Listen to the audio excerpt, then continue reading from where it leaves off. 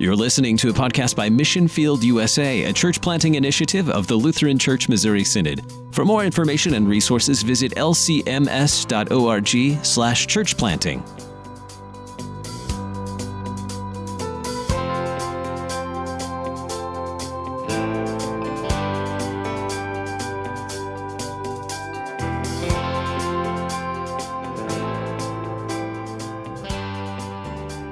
Hello, and welcome to your next installment of the Mission Field USA podcast. I'm your host, Reverend Dr. Steve Shave, Director of LCMS Church Planting, and with me today is my co-host, Reverend Dr. Mark Larson, Manager of LCMS Church Planting. Hello, Mark.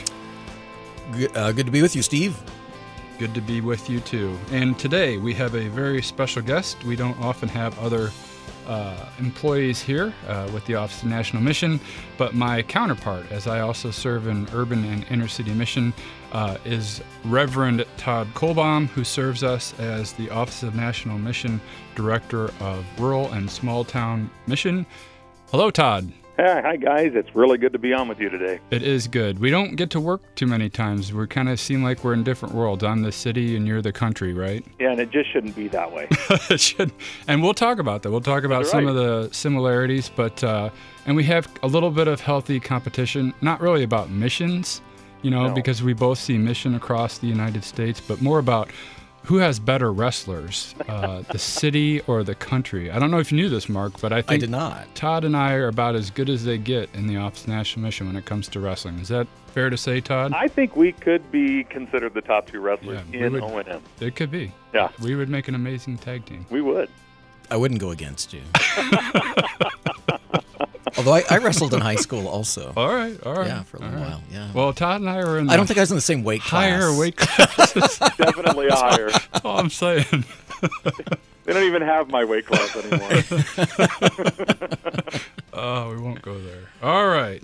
So it's good to have you with us, Todd, because what we want to talk today about is Mission Field USA, the opportunities that exist no matter what the context may be, what some of the differences are, whether it's in the city or the country, and just how there is some similarity and how we kind of have a shared model in some ways in terms of how we reach out to others. No magic bullets per se, but hopefully we give people some fresh ideas and understanding about what the mission field looks like. So I'm going to get us just kind of started talking about church planting. I noticed for me and a lot of conversations that I've had in my position here with other national leaders and et cetera, that there does seem to be kind of a trend for, the biggie. A lot of church planters would really love to be a part of the beginning of a mega church in a large section of the country that's growing. That's kind of always been a healthy model for like where is this community that's just busting at the seams that needs a new church that's going to give you a huge brand new congregation. But I think that does come with it some shortcomings. I think that obviously those are a little bit more high risk as well. If it's in a particular part of a city, for example, that's very expensive. If you're talking about $1 million investment, that's a little bit on the higher risk side. I think it makes it a little bit more difficult to replicate, to say, hey, this thing was amazing. It's growing leaps and bounds. But is it really realistic overall in multiple replication that you could do this over and over again? Because I think the numbers bear themselves out that the average worship attendance is about 70 people. So the odds of you church planting for a megachurch are probably a little bit smaller than if you were going to come in around that. And I think, just in terms of what we'll talk about today is that whether it's in a struggling smaller inner city neighborhood or if it's in a rural small town, they need the gospel. Does that sound right to you, Todd?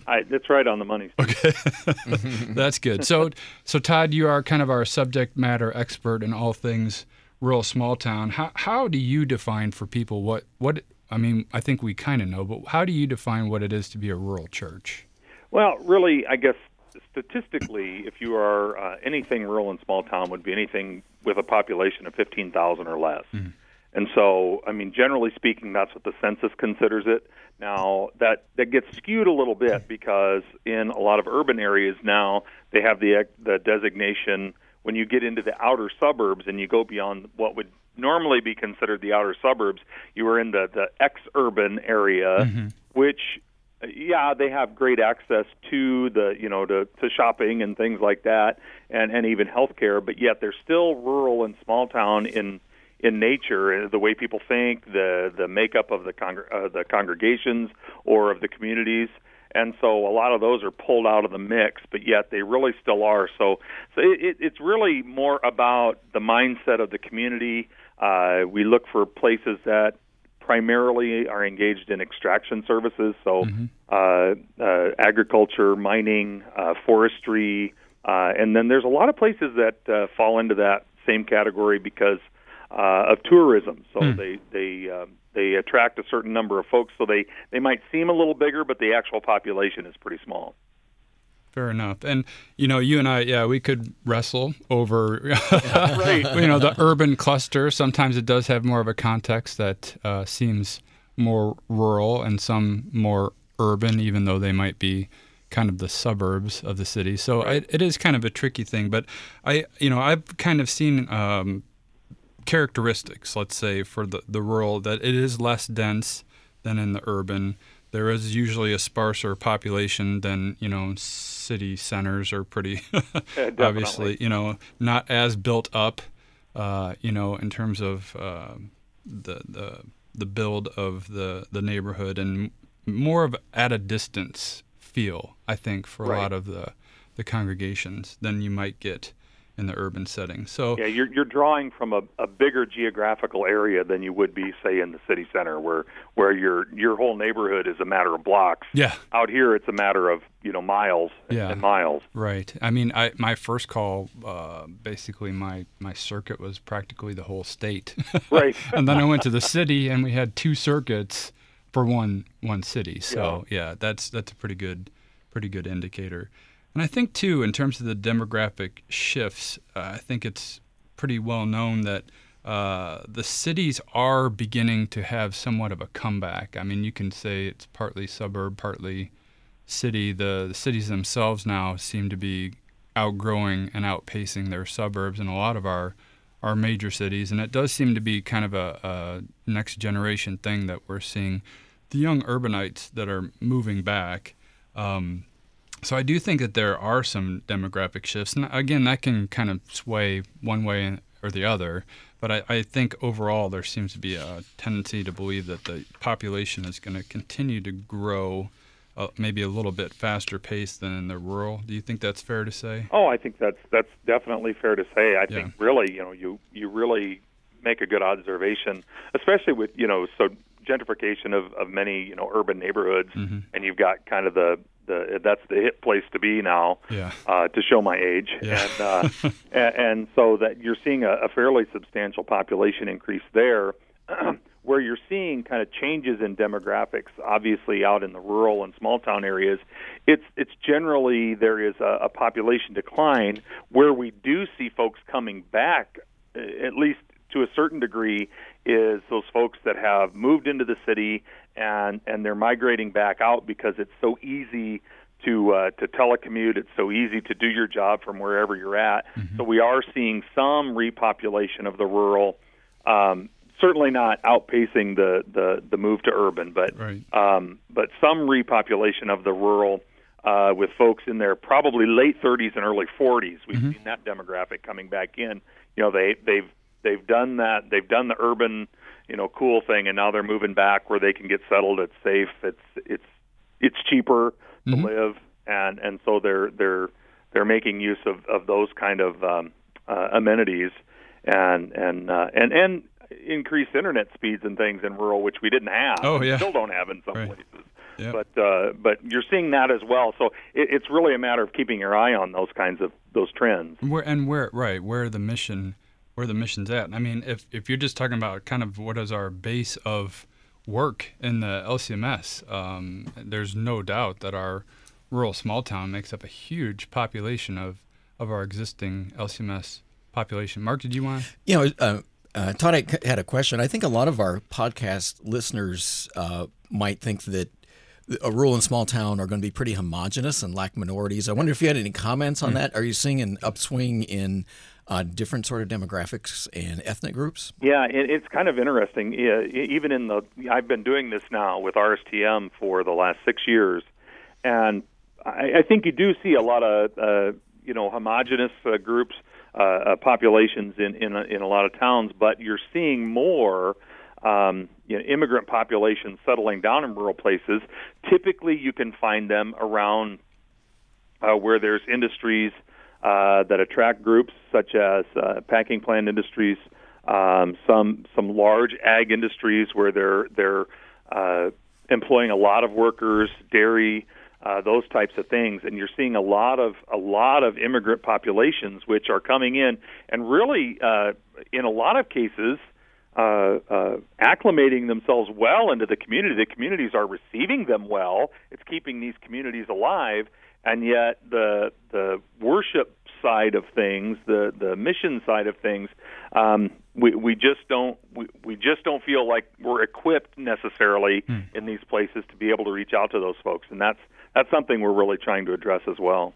Yeah, that's a good point. I mean, as you look historically at the United States and how things started in the port cities, and then you have the push towards the west and kind of going out into the frontiers. I mean, it's never been a one or the other. It's a both and that's kind of what I was looking to talk about as well. Is just that's very similar, right, Mark? I mean, whether it's urban, whether it's rural, I mean, there's no denying the fact that the population of America, from the founding of the LCMS to now, there's been a huge kind of demographic shift that's happened since that we need to consider when we talk about doing new mission work, whether it's in the rural or urban. I think, as Todd was pointing out too, we've spoken about this many times, Todd, whether it's the opioid epidemic or it's poverty or unemployment, so many of the things that make you think of city and country as being two different worlds. Sin is the same across the board, and so a lot of the same things that we are trying to address through God's word and mercy, I think there's a lot of similarities. Does that sound right, Todd? Oh, absolutely. You brought up the opioid crisis, and I think that is becoming as big or worse a problem in rural areas as it is anywhere else. Yeah. The idea or the stigma that's all, that stuff that happens in the city, that's gone. Yep. And I think the meth epidemic that really plagued the earlier 2000s, and it is still a major problem, right, is really now converting over into this if I could speak, opioid problem. Sure. Because it's there's less stigma with it because you can kind of keep it under the wraps, and right, so we're seeing that more. And where it's pushing in harder is more of, if you quote unquote, the mainstream of rural. Where you had the fringe groups that were exploiting some of these other drug issues. Now it's becoming mom and pop. Yeah, and right down the street. All the things that go along with that, like human trafficking. I mean, all these kind of what were notorious kind of big city kind of things, I think, across America. Even when you think about the rural small town, you always thought about the faith community, the local church, even the secularization that's happening. I mean, and kind of, I don't know, from what I've heard, sociologically speaking, it kind of happens in the city as the center, as the hub of technology and culture and all the rest, and it does make its way and ripples its way out. But whatever the case may be, we're very similar in terms of the changes that we've seen. Yeah, Mark. Todd, I wonder if you would like to comment on the state of the family in rural and small town areas. For example, I'm from Nebraska, grew up in Nebraska, out in the country, so I can kind of really relate to this, but my family is probably pretty typical in that, with the mechanization of agriculture, my grandfather farmed 120 acres. My dad didn't. We could never have lived on that small of a farm. So eventually, my parents moved into town, and then it was bought up by a bigger farm and tore off the farmstead and that tore out the trees. And, and so do you still have the multi-generational families and aunts and uncles and cousins, or is it sort of a different sociology now in those areas? Yeah, I would say yes and no. I think what we've seen kind of demographically is it's a bit of a both and. You have on the one side, because of the substantial size of most farming operations, they are oftentimes employing a couple of generations, just simply because it takes so much more manpower to be able to accomplish all the work that they have to do. So you still see some of that, although it's more hired workers than it used to be.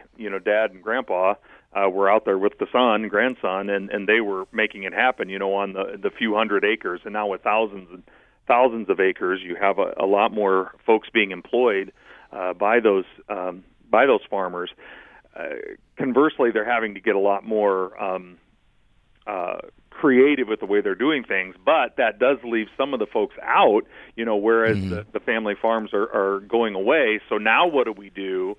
It's kind of a both and. You still see some folks really clinging to it, and so you have a group of people who will stick around the rural areas and the small towns because that's where they're from and they don't want to live anywhere else. Right. And so you still have that, but yet then you also have the other side of that where folks have to go away because, I'm not going to be involved in the family farm anymore. And so the people that are coming in and taking their place are, quote unquote, foreign to that area. And so, oh my, and yeah, and they don't necessarily have the same ties to the community that the other group has, and so you almost have a clash of mindsets there. And so you have this group that's maybe coming in, and take for instance where I'm at in Concordia, Missouri, it's nothing to get into Kansas City. So you have some folks that are really commuting every day and aren't necessarily part of the fabric of the community, whereas you have the folks that are deeply ingrained here and never going to leave, down several generations, even kids that are in high school now that are saying, I'm not leaving here.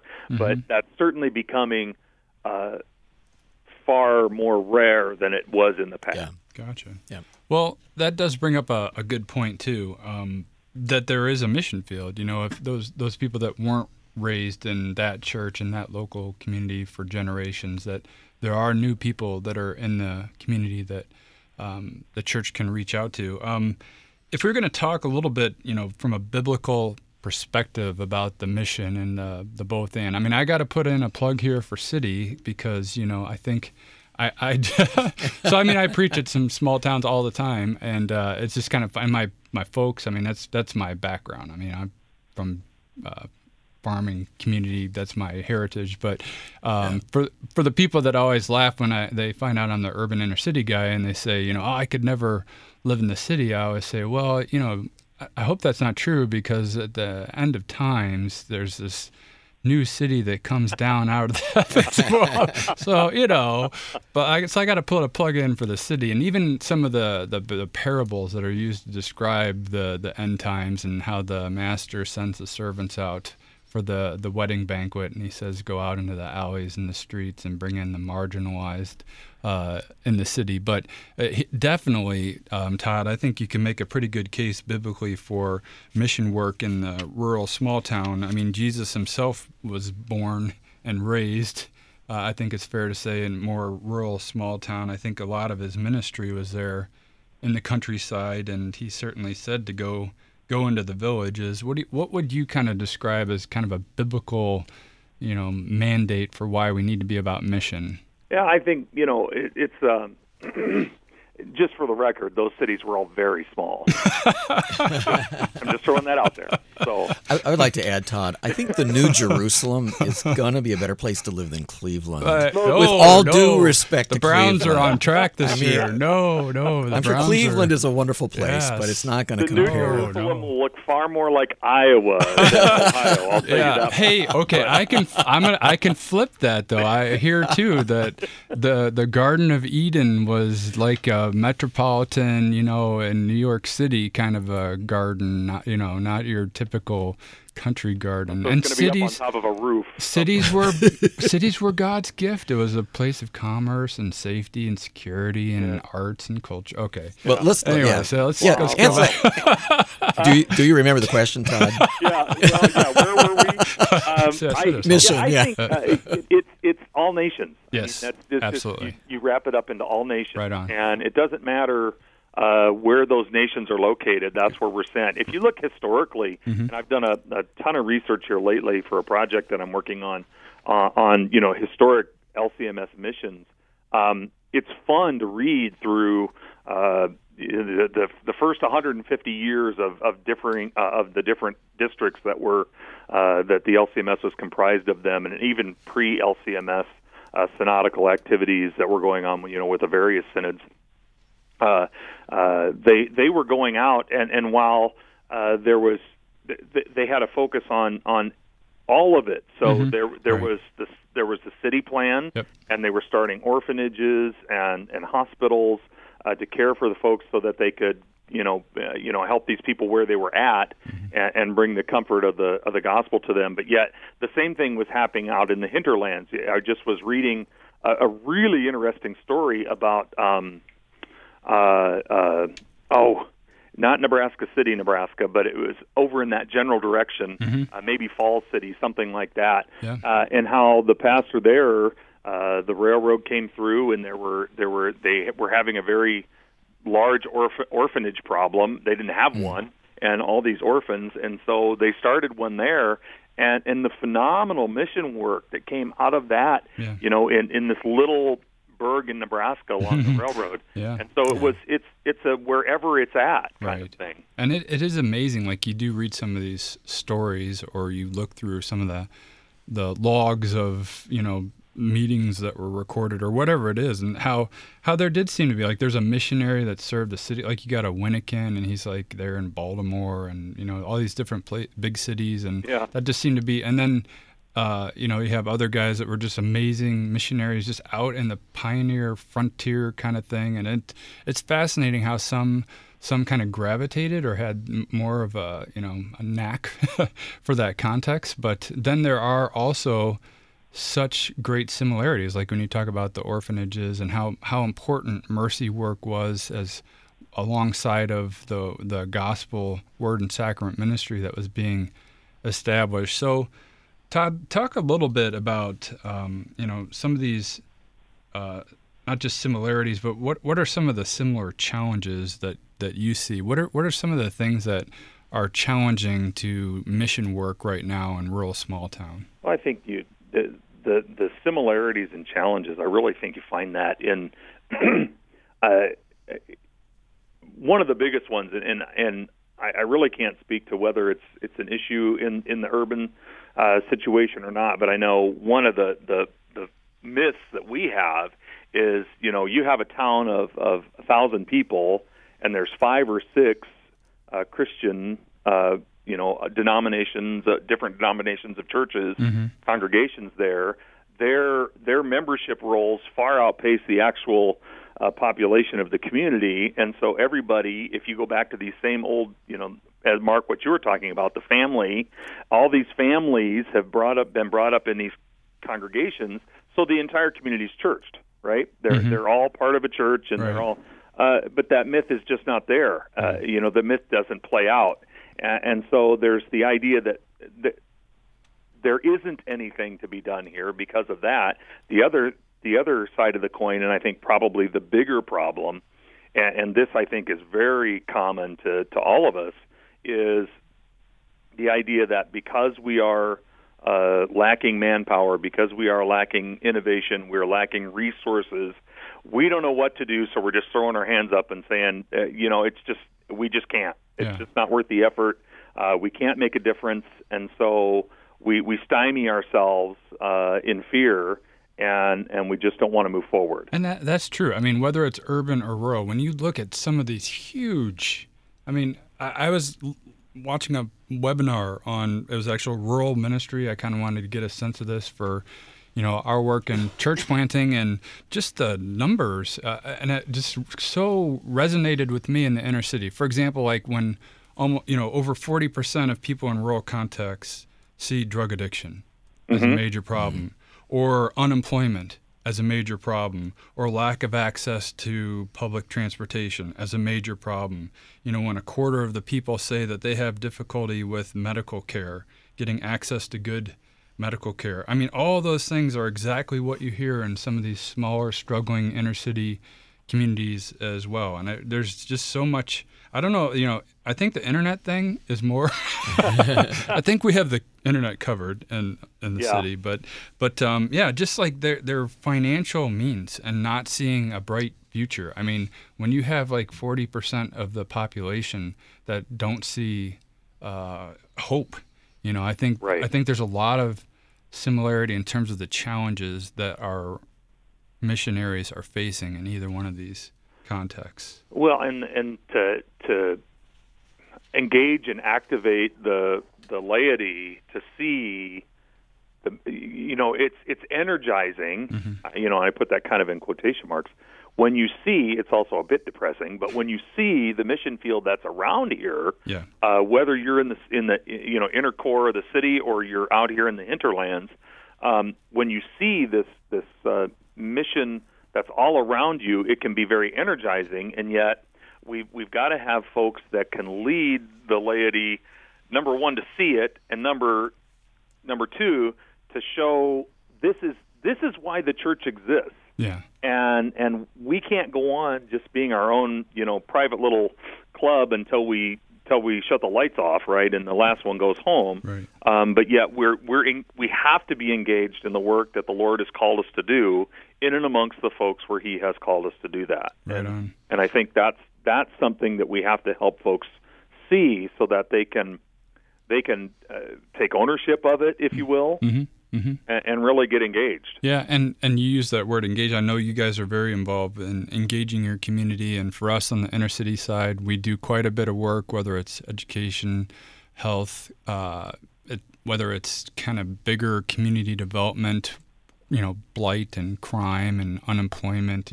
There are things that can be done. There are some pretty amazing stories that are out there of communities seeing some revitalization and also transformation that happens. What are some of the things that you have seen happening in terms of congregations that are really trying to engage their communities in mission?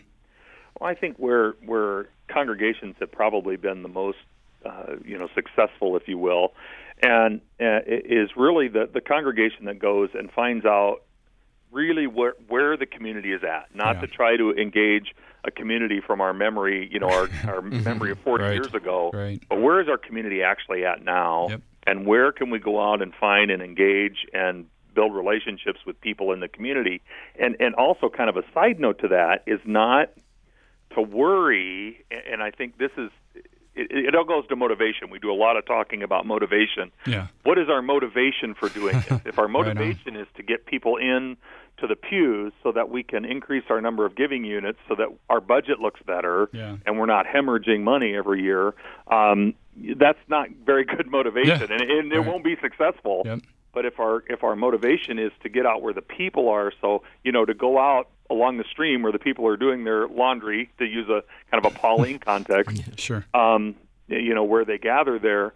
If we're going to where the people are gathered and engaging them where they're at, then we have an opportunity to share their lives with them, build these relationships, so that we can have the doors open to share the gospel. And I think that's that kind of that.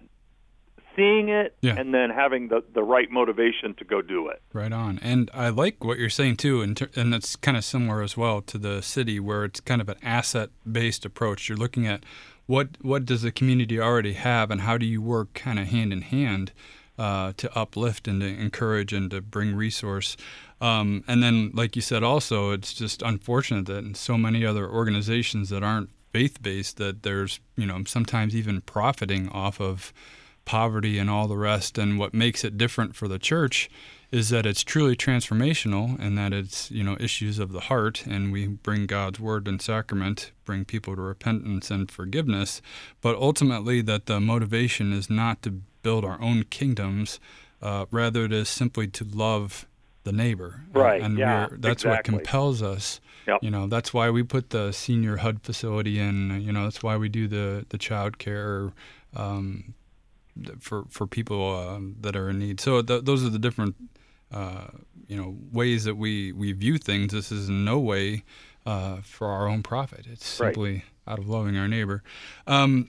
What else do you see happening in terms of kind of going forward in the years ahead in terms of what's happening for opportunities for mission in rural small town? I know that you've had some conversations about partnerships, and maybe the other term people use is kind of multi-site, but what do you see happening there, Todd? Yeah, I really see the further we move out into the future and taking, trying to parse what that looks like, I think we're going to be looking more towards the past, if you will, because there's some great models that came out of the early church in the United States that we, I think, really can embrace in a healthy way. And as you mentioned, we do a lot of, assistance, coaching, if you will, with congregations, looking at how can we partner with one another, and there's a myriad of different kind of models,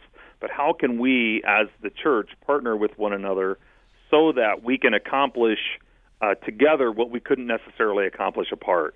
And I think, again, this goes back to the old motivation question. What is our motivation for doing this? And if you think about the dual parish model, for a long, long time was, and I think really probably, I don't even know, I couldn't put a date on it, but in more recent history, the dual parish was really a model that came about because one congregation couldn't afford a pastor, the other congregation couldn't afford a pastor. So we'll combine together and utilize one guy, and together we can share him 50-50, 60-40, or whatever the case may be. Instead of thinking that way and putting everything in the realm of budget and monetary issues, let's think about what can we accomplish in mission together. And so when we start using that as our motivation, then all of a sudden these partnerships come alive. And we're able to do some things that otherwise we would have been too afraid or ill-equipped to do. And now all of a sudden we can do these things. And this is really what, the early church in the United States was doing. They were looking, okay, we've got this going on, or we've got nothing going on out here. And so this pastor is available and energetic enough to go out and cover that. And then if you over there can help cover this as well, and we start making these plans of how we can help one another, and we start building the church in that way. And I think there's a lot to be said about that. Oh yeah, and I even in the suburbs, with a lot of kind of coaching that Mark and I have done for starting new missions, that circuit rider model. I mean, the old school. I'm with you. I kind of read through the history and the logs of what all went on, but you saw families that moved out west into this kind of hostile territory to Christianity, and they had a church worker that went out, and you had the circuit rider, and it's not the same now that we have cars and buses and everything. It's a heck of a lot easier. But I mean, it's very similar. It's a pastor and a congregation that make the commitment to daughter a congregation. Maybe they're meeting in a hotel conference room or a funeral home chapel or whatever it might be, and then the local pastors are all making a commitment to help to serve in terms of the word and sacrament ministry until that daughter congregation is kind of up and running. But that kind of old school approach still seems to work today. Mark, I think it's our church in Brazil that had kind of a different idea that we could well learn from. I think for the American pastor, the goal is to reduce the number of parishes you serve. Like I was in a triple parish, now I'm in a dual. Now I'm in a single parish. I'm making progress. Yay! But in Brazil, I've heard it said that their goal was to increase the number Oh, of wow. places that Okay. they were serving. Yeah, That's we radical. only used to have one, but now I have 2 towns and 3 towns, and Pretty radical. that they're planting churches and reaching out. Yeah. And so I think that's kind of what you were saying, Todd. Is what can we do together? What can we advance the mission? Not just about survival, Well, but rather and- about reaching people for Christ. Right. And that's a great model. You mentioned that, Mark, because it's not being so parochial that I'm worried about how this is going to affect me or my particular congregation, but I'm concerned about the kingdom. Yeah. And so Right. I can get beyond these restrictions that I'm putting on myself. You got a guy like Biltz here in Concordia, Missouri, who was riding out to Colorado on a horse, because Right. and he wasn't motivated by money because he wasn't getting any. Right. And but highly that educated. Was his charge. That was Yeah. his calling. Could have made way more Exactly. money with his education elsewhere, but Oh, yeah, served but- For a long church time, and all the gospel. churches in New Mexico, all of our churches were named Emmanuel because there was one guy from Albuquerque. He went out everywhere, and he took the train, and if the train went there, he started a church. And there are many, many places in New Mexico to this day, the church is Emmanuel. So, it was, I don't know the date, but it was quite a while before there was well into the 20th century, before there was a church in New Mexico that was not an Emmanuel. Wow. Yeah, and there's all this one pastor who had passion to reach Yeah. people, and he went wherever that's- the train went. That's what I said at my city church at St. Paul. You really kept to their namesake because it was a mother congregation for all sorts of other congregations surrounding. So It's beautiful. Yeah, it's Well, that and just- the way it should be. historically, you saw that over and over and over again, and then the further away from that we got, where you had congregations that were mothering or daughtering or even granddaughtering multiple congregations in their area to that same congregation now closing themselves off and completely becoming inwardly focused Yeah. because I feel threatened now because I'm not as wealthy, I'm not as youthful as I once was, so I'm going to become inwardly focused, which is just a sure and certain way to die. does seem to be the case, and Yeah. it does bring health to the mother congregation. I've mentioned that a few times now, that it's been proven that one of the things you can do to bring health and vitality to your own congregation is to be about mission and starting new missions. It just especially when it comes to doing new work in new places and seeing what's happening there, and how can you bring that into your own congregation. I think there's a very healthy relationship there. It's certainly sacrificial, just like any parenting would be, no doubt. But so that's a good point to bring up. Another thing that I know that we've both kind of talked about as well is just the financial challenge, Todd. I mean, that's one of the major issues that people bring up, is the money's just not there. You're taking away resource. We already have enough trouble as it is to just hold our own, and now you're talking about new mission work. What's been going on in terms of some of these financially struggling rural small-town mission when it comes to what you can either describe it as being bivocational, or some people like to refer to it as co-vocational? The difference being is that the other vocation somehow ties back into the mission. But what do you see going on there? Yeah, I think that it's certainly happening in a lot of places, and it can be done well or it can be done poorly. And I think that it's going to become the handwriting on the wall. It certainly looks like it's going to become a bigger and bigger reality for more and more of our congregations as we move forward. But again, why are we doing this? If we're doing this to survive, then perhaps we should just close the doors and call it good. And we're going to let some other entity come in and fill the void.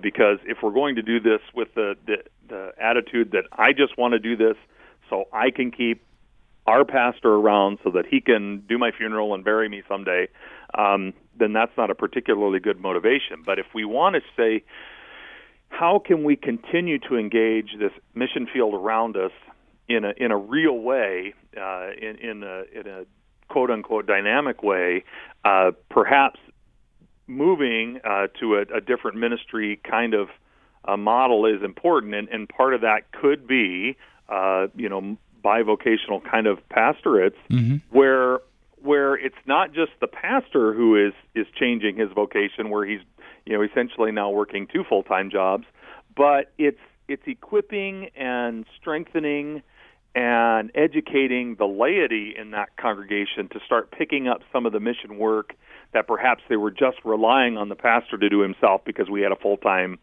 always available pastor. Yeah. And so it's really about how can we look at this as a stepping stone to be able to do more mission than we've been doing in the past. Yeah. And do it with the finite resources that the Lord is blessing us with at the current moment. Right. Very good. And I know too, and maybe this is a city thing that'll ripple out a little bit too, but it's a little edgy, I have to admit, but this idea of kind of self-sustaining ministry when it's really financially challenging, to have some sort of enterprising way, for whatever reason, whoever in their vocation is not able or capable or just not doing it in terms of bringing employment into some of these communities. There are times where a faith-based organization can help to assist with that, to help create jobs. I was just on a panel with the Surgeon General, and he was talking about workforce development being one of the key factors in recovery. We were just talking about the opioid epidemic. Mm-hmm. I mean, it's just such a hopeless cycle. When you're alienated by your family, when you have no chance of getting a job because of what's gone on in your recent history, no matter how good of a person you were up until your life kind of unraveled. He said, you cannot underestimate the place that faith-based organizations have in terms of showing mercy to these folks, and how it also can help with the self-sufficiency of the ministry itself. So I do think there might be a future for that as well. Oh, I think there's definitely, and I think sometimes this is viewed as sort of a bad way or a bad word, but just being entrepreneurial, mm-hmm. Whether it is as the church worker himself or herself or the congregation as a whole, mm-hmm. what does our community need, and where can we start to address that, and how can that benefit the ongoing ministry? It's not a dirty word to say we can. We're operating, a daycare or a preschool that's helping fund the ministry. Right. It's not necessarily a bad thing. Right. And sometimes you unintentionally are creating work. Yeah. Yeah, exactly. We had a couple ministries on our campus that where I was in the inner city, and it required people to have jobs. And I know, I don't think that was the worst thing in the world in a neighborhood that really struggled with work. I know here in Ferguson, Missouri, one of the issues that popped up was the unemployment rate doubled in a decade's time. So I don't think that that's necessarily the worst thing in the world either, that the church supports ministries that assist their neighbor. Again, lovingly bringing them out of poverty, and not just helping them in their circumstance, but to help them to, in a dignified way, find their way back. So right, and not just we're not just putting a Band-Aid on the presenting problem, but we are literally helping them recover, and as part of that, if they can be integrally involved in the work of whatever that the endeavor of the congregation is, then that's more opportunity for us to have influence mm-hmm. over what they're hearing, thinking, seeing, reading. So a little bit of the out-of-the-box thinking for how we're going to support these ministries, but it seems that that is one of the challenges that we're going to have to face. And Absolutely. I know it does seem, when we're talking about the populations of maybe the rural small towns and the shrinking and that sort of thing. But I have at least a few of my classmates that have gone on to plant new congregations, and they're not in the big city. So, I mean, it's happening. It's happening. So I'm assuming that if it's happening, that there's still opportunity. Does that sound right, Todd? Absolutely. Yeah, there's opportunity all over the place. And it's even, you look at the density of LCMS churches, just in particular in the state of Missouri, in the mm-hmm. Missouri district, there's still places where we have zero influence. Yeah. and there's no reason. We have a ring of congregations around them, but we've got no influence in this particular community. You know, we need to keep our eyes open for that. Yeah. There was a day when we would have edged our way there, but for whatever reason we stopped, and that kind of goes to the other side of things too. We need to continue to think, okay, just because a ministry has been present in a place, if it happens, we don't necessarily, and you try to say this delicately, we don't necessarily have to continue the same ministry that's been going on in a particular place. It might be something where we need to discontinue a particular ministry or congregation and come back in with something different. Yeah, and I think because of the history of what's going on there. Right on. And for Mission Field USA, in terms of being a kind of a national initiative, I think it is all hands on deck. And so maybe it is rural and small town, you know, being our major base of who we are as a church body, but, you know, not only helping to support that new church plant in small town Idaho, but also, you know, is there a way? Is there a way that we kind of band forces to start a big city church, you know, in one of our major cities? Because typically the model has been locality. You know, right. I think, you know, your local congregations come together to daughter a congregation that's in the region. But what about in those areas that are, you know, huge major cities that are not near where, again, the base of our congregations are, but the need is just so great. Do you see something there too for partnerships in terms of starting something even outside of your region? So within a district, maybe the district is typically more of a rural small town church, but is there a way that they can come together for city work, do you think? Well, absolutely. And I think that again I guess it's incumbent upon us, and I say us kind of as a general term, those who want to help lead the way and in this sort of endeavor to help folks become less parochial and not worry about, well, this is just going to detract. We can't afford it. It's just going to detract from what we're trying to do here. But instead see it as the motivating factor. If we do this, and like you said, it's helping the faith-based organization that's assisting in the community. Yeah. It's actually doing wonders for the congregation itself. Well, that's the same thing. If we're banding together, there's a great need in wherever the case may be. If there's a great need there, we see that we can be a part of bringing the gospel to that place, even from our little old backyard.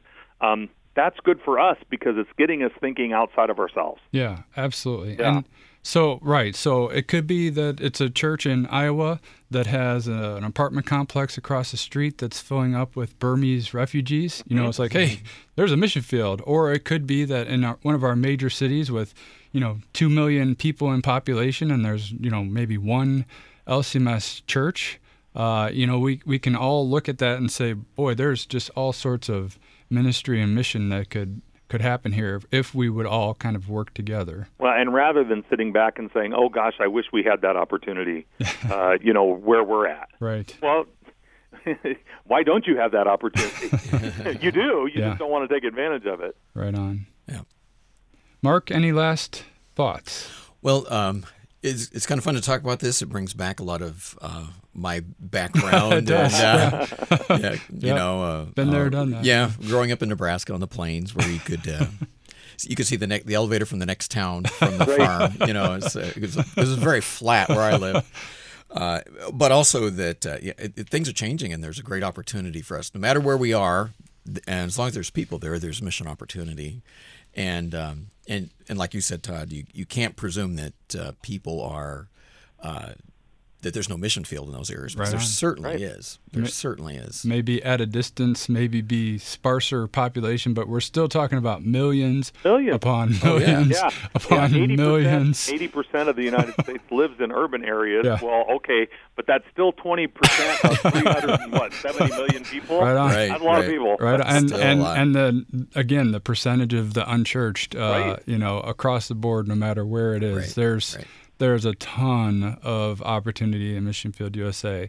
And there's certainly the opportunity for those who may be only nominally connected to a church, and I think that might be of greater instance in the rural areas and urban. I'm not sure, but there's no lack of opportunities to share the gospel. And exactly, and I think using witness and mercy and life together to establish relationships with people who are outside of the church, to bring them into the life of the church. There's no shortage. No doubt at all. There's no shortage, and I do. I mean, Todd and I kind of go back and forth a little bit in fun, but it is a great privilege to be able to work side by side and to see the similarities, to share in those challenges, but also to kind of think through things. And to talk about how we do work together across the board. And so, Todd, it's always a pleasure to work together as we look at Mission Field USA as a whole. And, even though in a lot of ways it seems like we're in two different worlds, we're in two very similar different worlds. We are. And the opportunity is there. And, it's just a blessing to be able to work together on projects in terms of the mission of the church. And may God continue to bless both our rural and small town congregations and also our city ministries as we do bring forth the gospel to reach the least and the lost. So, Todd, thank you so much for being with us together. It's great to have you. Oh, great to be here. Thanks so much for having me. All right. And as always, Mark, thanks for being here with me. My pleasure. All right. So we'll catch you next time. Thanks, Mission Field USA.